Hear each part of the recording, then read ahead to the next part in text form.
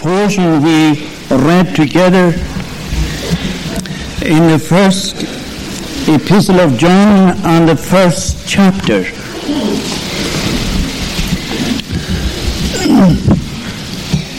And we shall read again at the 8th verse to the end. If we say that we have no sin, we deceive ourselves, and the truth is not in us. If we confess our sins, he is faithful and just to forgive us our sins and to cleanse us from all unrighteousness. If we say that we have not sinned, we make him a liar, and his word is not in us.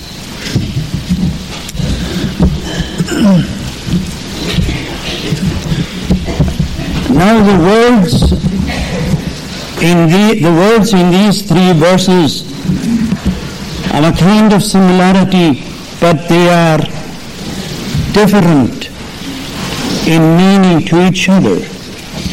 And I would like to draw your attention to the three verses and to the teaching contained in them. It is most important to our eternal salvation to understand the Word of God. It is His Word, and every particle of it is His. And in order to understand this, I would like first to draw your attention to the last verse in the chapter, to verse 10. And then we shall consider the 8th verse. And lastly, we shall consider the 9th verse in that order. Now they're all dealing with sin. Sin is responsible for all the tragedies and suffering in the world. And there is not anything in the world so important as to be cleansed from all our sins. And therefore these verses are of great interest and of great importance to each one of us. Now if we'll read the 10th verse again, you will notice that it says, if we say that we have not sinned, we make him, that is God, we make him a liar, and his word is not in us.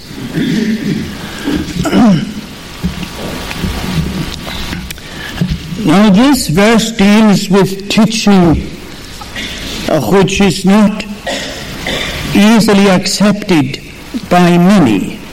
And there are many churchmen, and there were right through the ages who were quite prepared to deny the teaching that we have here.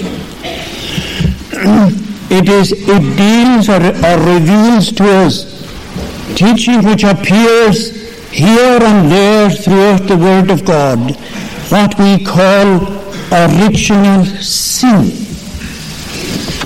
And many of us do not understand what is meant by original sin. Now, original sin is connected with the first man who was created by God, with Adam. He was the head of the human race according to natural generations. But he was the head of the human race in another particular way. He was the head of the race in a way of a covenant. God made with Adam a covenant of life, not only for himself, but for his posterity. So we were in Adam not only has the natural head of the human race, but we were in Adam as the head of a covenant of life. Whatever Adam did in that capacity, he was doing it for you and for me. He was acting on our behalf as the head of a covenant. And he was like that until he sinned. And the moment he sinned, the covenant was broken and he ceased then to act on our behalf. But the guilt of what he had done was because it was done on behalf of all his descendants, it is imputed to us. Now you might think that that is most unfair, and you might think that you cannot understand such a thing, and that it was wrong of God to do so. Now some writers are not afraid to write in that line and discredit this teaching which we find not only at the beginning of the Bible, but the Apostle Paul teaches it again in Romans, and we find in several places in the Bible that the guilt of Adam's sin is imputed to all mankind. Not one single person is excused or out of this condition of being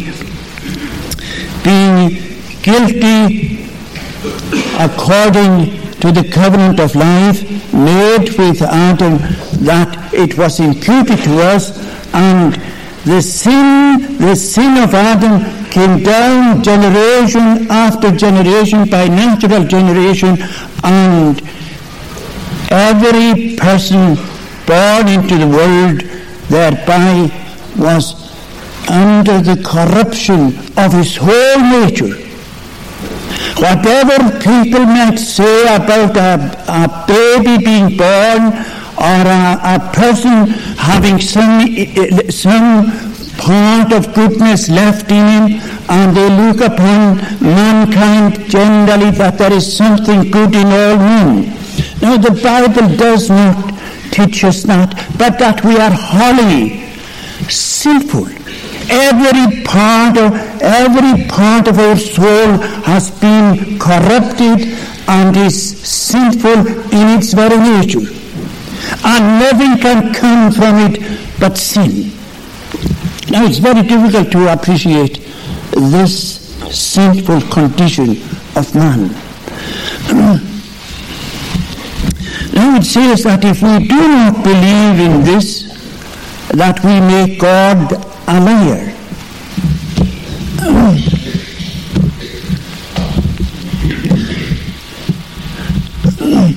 And it's a very serious matter to charge God with injustice, or that he is not telling the truth, and that it is not true what God says that it is.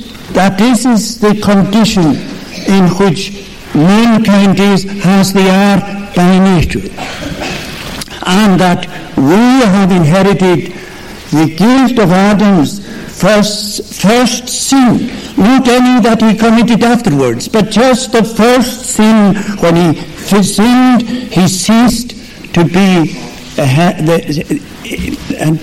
of the covenant any longer, but it was imputed to all who would come from him of the human race. Now, if those who reject this, if they reject it on the ground that is unfair and that they cannot understand it, how then can we understand the righteousness of Christ being imputed to sinners, and thereby they become righteous? If we do not accept the guilt and the great damage of the first Adam, How can we take the righteousness of the second Adam, of the Lord Jesus Christ, what he achieved and what he obtained, whereby we can be justified by believing and trusting in him entirely, receiving him by faith alone, and we can be justified. Now we find, again, the 8th verse, we find another kind of teaching concerning our relationship to God. If we say that we have no sin, we deceive ourselves, and the truth is not in us. Now there are 2 ways by which we can come into this deception, by deceiving ourselves. Now this is part of the sinfulness of our human nature, that we are inclined to deceive ourselves, and especially to deceive ourselves in connection with our relationship to God. We can come into a state whereby we are unaware of our sinfulness. And we can come to this condition by persevering in sin and sinning more and more. And the more we sin, the less conscious we become of it. I remember hearing a story concerning a doctor who in about 200 years ago learned his profession not in a college but as an assistant to another doctor. And he said to this, a young doctor said to this other doctor who was teaching him and showing him his way, he said, "I would like to have a skeleton and I don't know where to find it." And the older doctor said to him, "That's easily done.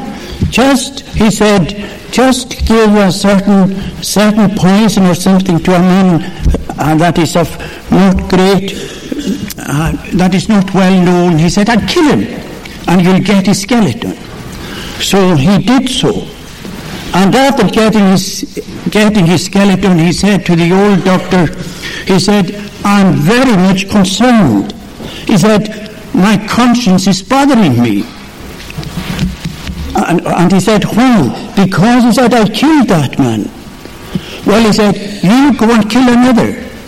And if that doesn't put your conscience at rest, kill another." And he was teaching the truth. The truth which we find in the Bible as we go on in sin and add sin to sin. Our consciousness of sin is getting less and less and less, till at last we are not aware that we are sinning at all. And we find thousands and thousands in our nation today going on to their eternal destiny, unaware that they are sinful, or that they have to give an account of their stewardship in the world. And every one of us here, whether we are aware of sin or not, this is true, that we have all to give an account of our stewardship in the world. Now the other way by which we can forget that we are sinful, and we find it by making a way of salvation for ourselves by trying to keep the law of God perfectly. That is how the Apostle Paul lived for many years. He thought, and he was almost assured of the fact that he was an heir of heaven and that he was unaware of sin, because according to the law, he was saying that he was perfect.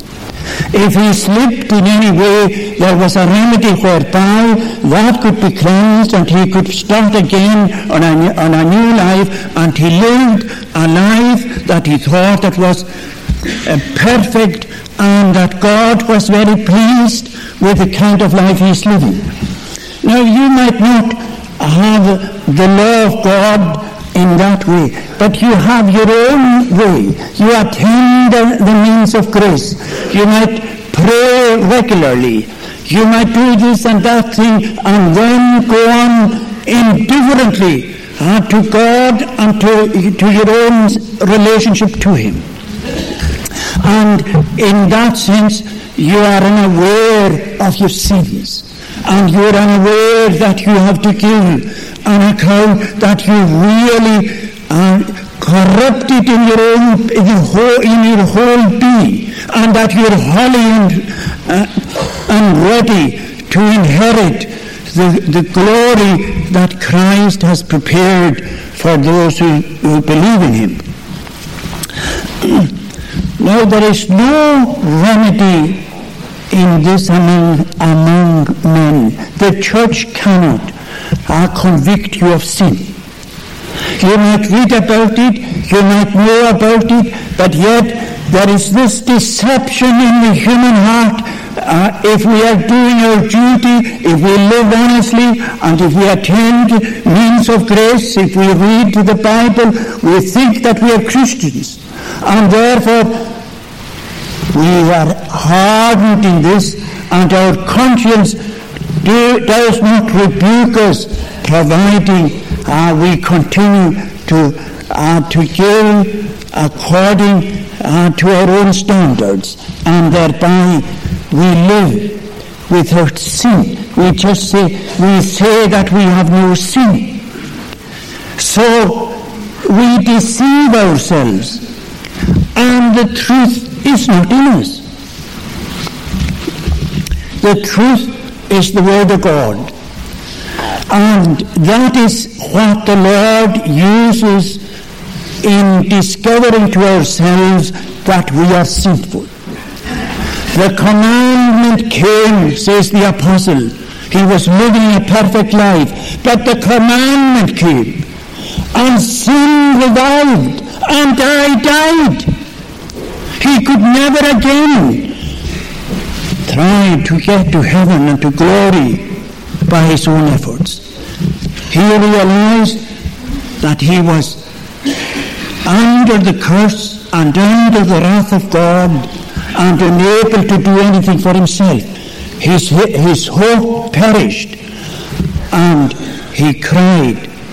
And we don't know, his prayers are not revealed to us when the apostle was in darkness without light for several days, praying to the Almighty to have mercy upon him. He saw his own life. He saw that he was worthy of eternal death, to be banished from God forever and ever for his persecution of the Church of Christ and of his attitude to the Lord of glory.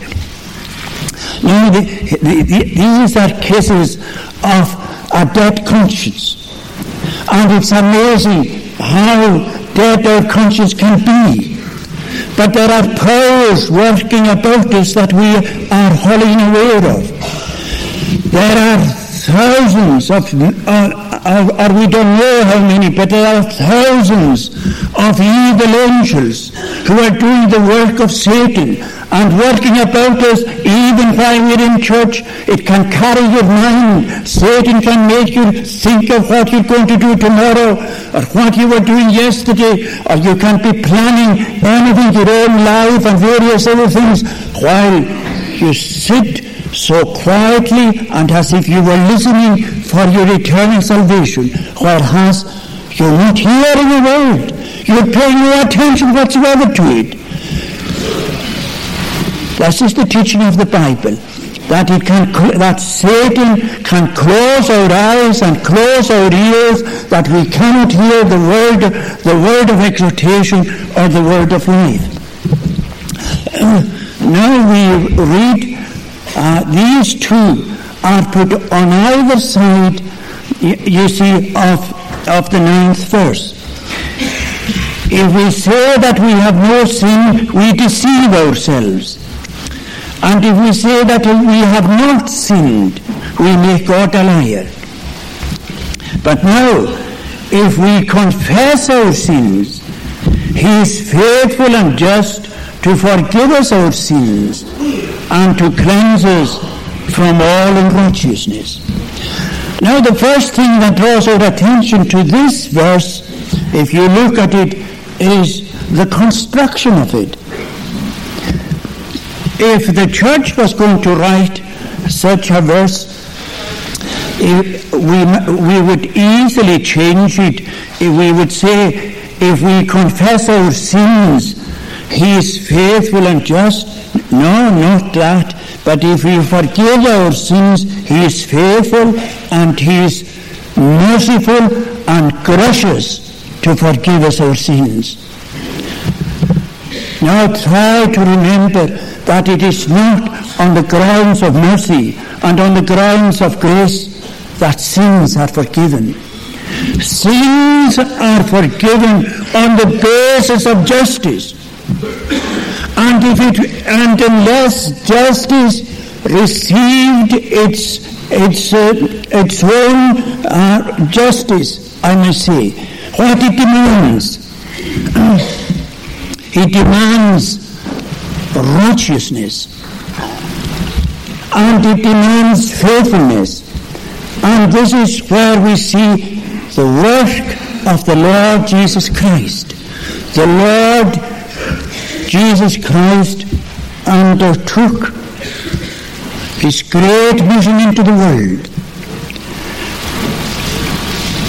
And he came to raise the law and make it honorable. The law of God, remember, is precious. It's the moral attitude of God to men and angels. And when man has sinned, he has transgressed the law of God. And there is nothing that can be compared to a transgression of the law of God. When the angels in heaven, when they transgressed that law, they were immediately cast out.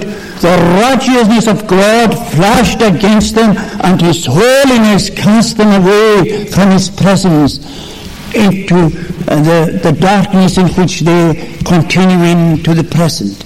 And they are fighting against God hitherto. Now, the same was true concerning Adam. When Adam sinned, he was cast from that place that he had with God and his descendants with him into a state of sin and under God's wrath and curse. And that is the state of every sinner who has not been forgiven and who has not been justified by God himself.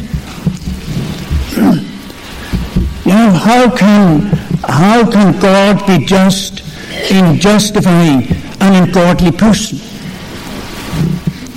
If you would see a judge in our own court giving a murderer or a person who was proved to be guilty and telling him that he was sorry for him, that he knew that he had an unfortunate upbringing, and because of certain other circumstances he was going to give him his liberty.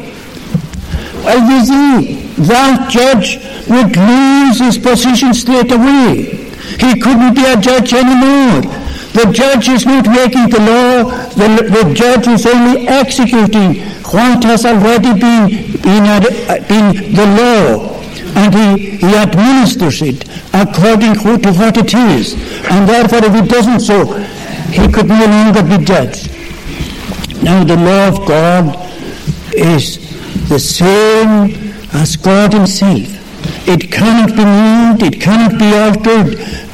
It is unchangeable in its nature. And the law has been transgressed by sinners. Now, there are two ways by which we can become sinners. It's not only by what we do.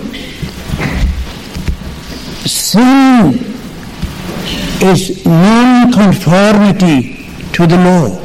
or transgression of that law. And non-conformity means that you're not doing what the law commands you to do. You're disobeying the law when you're not doing what the law of God commands you to do. And therefore we think if we don't do certain things that God is reconciled to us, whereas his law condemns us, and we are under his wrath and his curse for not doing what we ought and what he commands. And it is because no one was able to give sufficient ransom for the condition which we were in, or to repair the damage which we have done, that the Lord Jesus Christ came into this world. God devised a means whereby we can be delivered from the state into which sin has brought us. Sin has brought mankind into a state of sin and of misery, and liable to eternal death, where we can be cast away with the demons in hell forever and ever. That is the reward, or that is the punishment of sin. And there is only one way, and only one way, whereby we can be again reconciled to God, delivered from the punishment of sin, and escape the eternal condemnation that awaits every sinner who is not reconciled to God through the Lord Jesus Christ. Now, how can the Lord Jesus Christ, how can he reconcile God and his law and all that he is, all the attributes of his being, which condemns the sinner? How can he again be reconciled and accept the sinner back again into a certain relationship with him, whereby he can love that sinner, he can show him every kindness, and he can raise him up to enjoy his own presence and glory? How can that be true? Well, we have to go back again, and where we find the meaning of this verse. If we say that we have no sin, we deceive ourselves, and the truth is not in us.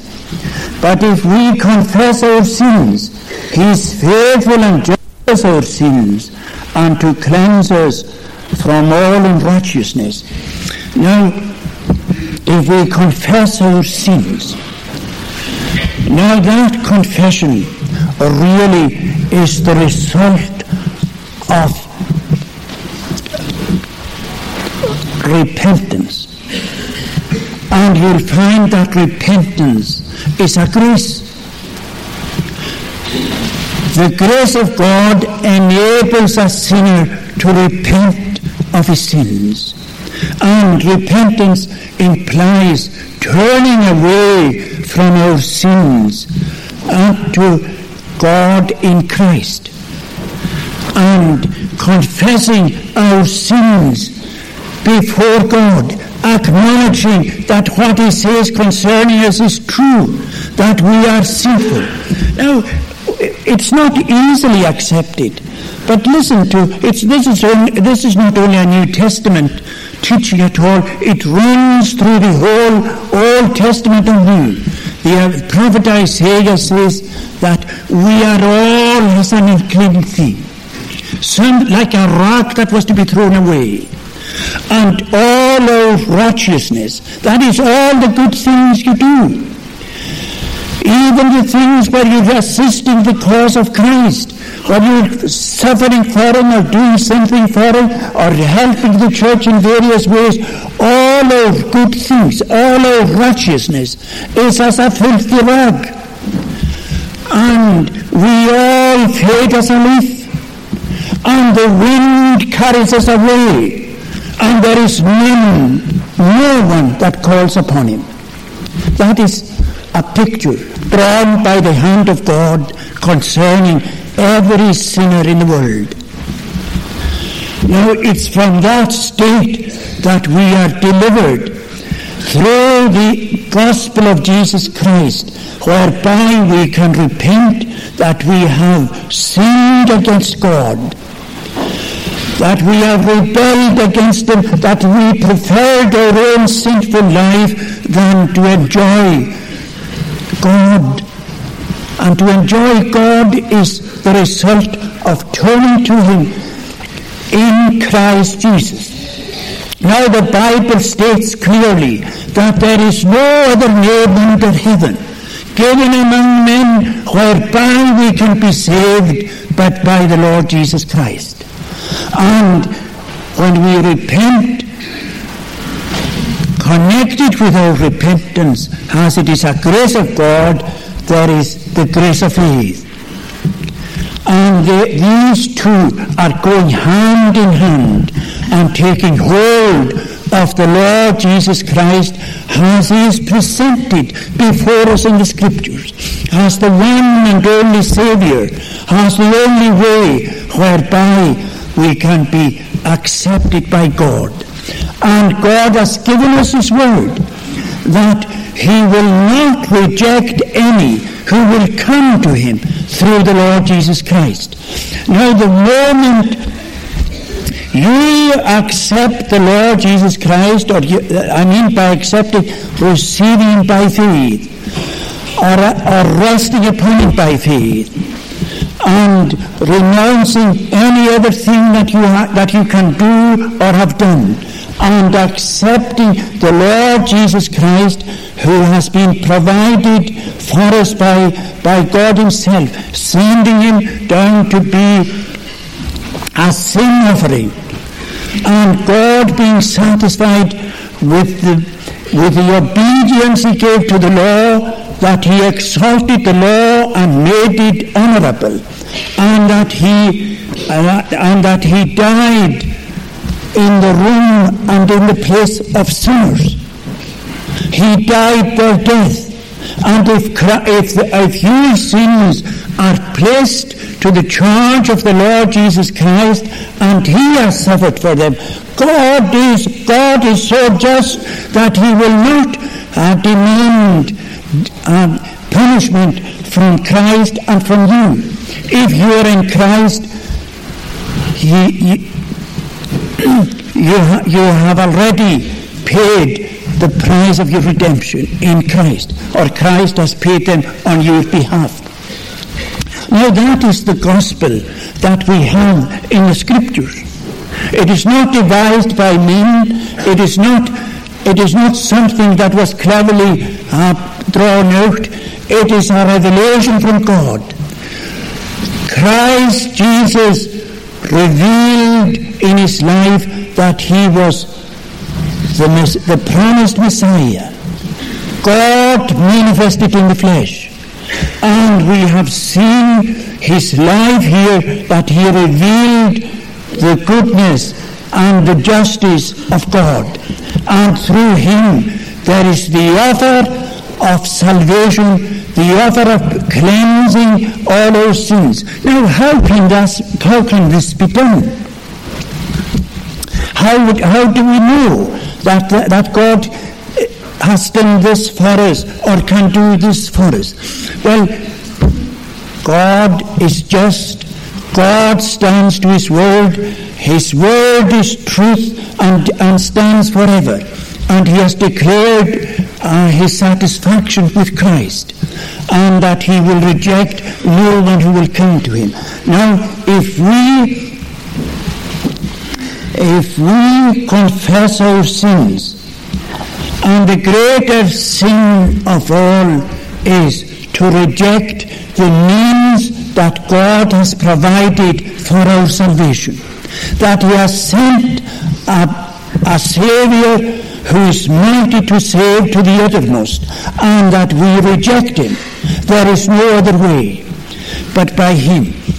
But now, when Christ is raised up before us, and we confess our sins or repent of what we are and exercise faith upon him, we are by that faith by which we receive Christ and rest upon him, we are immediately, at that very moment, we are immediately justified. The very same as Adam, the moment he sinned not only for himself, but for his posterity. He became wholly corrupted and wholly defiled at that very moment. And the very moment in which you receive the Lord Jesus Christ by faith, you are that very moment justified. And that justification is an imputed justification, an imputed righteousness. All that Christ has done is imputed to you as if you had done it yourself. He did it in your room and in your place. And you're immediately justified. And the moment a person is justified, young or old, that person is immediately adopted into God's family.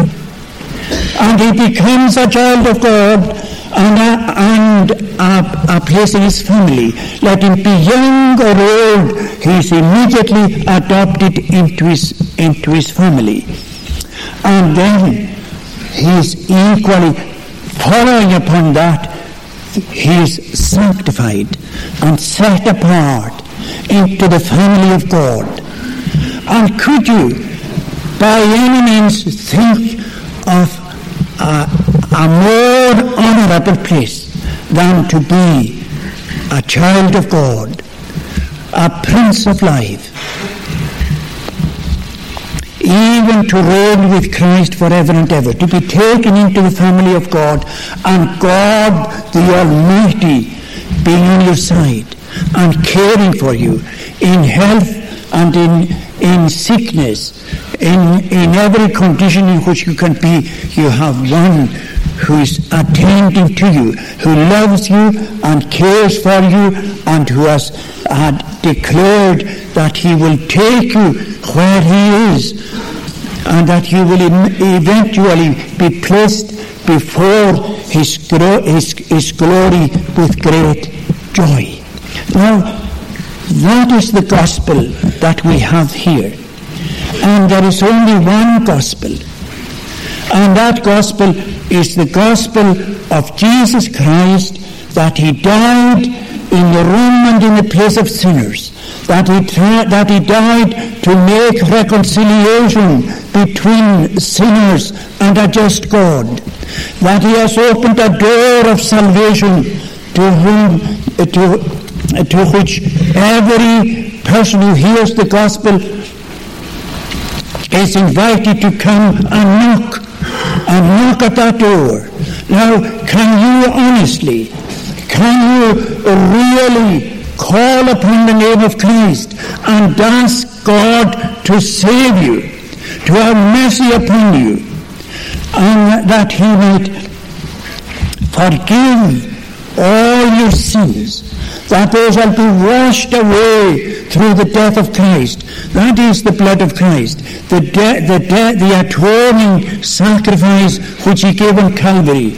It is often mentioned as the blood of Christ, because he gave his life for our salvation, to meet divine justice and open a way whereby God can be just in justifying the ungodly who believe in Jesus Christ. Now, it is as simple as believing. You don't need to go and try to climb up the 10 Commandments, to go up to the top of Mount Sinai. You are invited to come to Mount Zion, where the temple is. Christ was the real temple, and there is salvation today, as it was on the very day in which he cried out on Calvary, "It is finished." That word continues. It is finished, and nothing can be added to it. and he is mighty to save to the uttermost. You might be feeling without that you have no sin.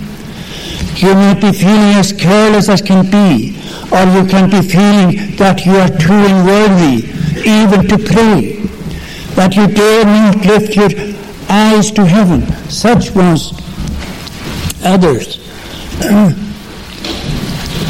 They couldn't lift their eyes to heaven but cry out, "Have mercy upon me, the sinner," as if he were the only sinner in the face of the world, in the face of the earth. And God is unchanged and unchangeable in his being. He is mighty to save, and you have an invitation to come unto him, even as you are, and to cry unto him, and to tell him. And you can tell him right now that you don't know how to pray, nor what to pray. Tell him that. Tell him that. Tell him how hard and indifferent you are. And tell him that you cannot dare look at a Bible, that you dare not go on your knees. Well, cry out and tell him that. He knows it already, but he wants you to do so, to tell him your condition, that you're a lost sinner, and if you're not delivered from your sins, you will be eternally lost. And cry out accordingly that you're lost, like we find the Christian in the city of destruction, when he discovered he was in that city. And remember, you're in that city unless you're in Christ Jesus. You're in a city that is to be destroyed, wholly, and yourself in it. And Christian, when he became aware of it, when he realized he was a sinner, before he had no idea that he was a sinner. He had, as I was saying, he had no consciousness of sin at all. But the commandment came, and he realized that he was a sinner. And he started running in a city of destruction, this way and that way. And all he was saying was, life, eternal life, at any cost. Because he found that he was in a city that was to be destroyed. And we don't know. We are rebuked again and again at the cost of others. How suddenly the hundreds are cast into eternity. They have no opportunity to pray. And we don't know what may happen, what a day or an hour may come. I was reading yesterday in a newspaper I got that they had noticed an asteroid traveling quite close to the world, only a few 100,000 miles away. And it said if it had come to the world, if it had struck England, it would have destroyed millions and destroyed that nation. And nobody could resist it. It was traveling at a terrific speed, and it just passed the world close to us. God could very easily have turned it, that it would strike England or Scotland, and that we'd be all in eternity in a moment of time. And that is happening, and yet you don't take it to heart that the same thing could happen to you this very moment. We could all in a moment of time be cast into eternity, and there is no invention or repentance there. Things are there unchangeable. As death will find us, so will the judgment, so we shall be throughout the endless ages of eternity. Well, why not resolve to seek him while he is to be found, and to call upon him while he is near? He is waiting to be gracious. He is on the throne of mercy right now. Call on him before it's too late. Let us pray. Eternal God, thou art the Lord God Almighty. Thou art able to do more than we are able to ask or think. We know not what to ask as we ought, but thou knowest our needs and our condition, and we beseech thee to speak to our hearts, to enlighten our minds, that we may know our need of salvation, and that we may call upon thee while thou art near. Bless to us thy word which we were meditating upon, and remember each one of us, bring us safely back to our destiny, to our homes, and pardon all our sins and shortcomings, and thine shall be the glory now and forevermore. Amen.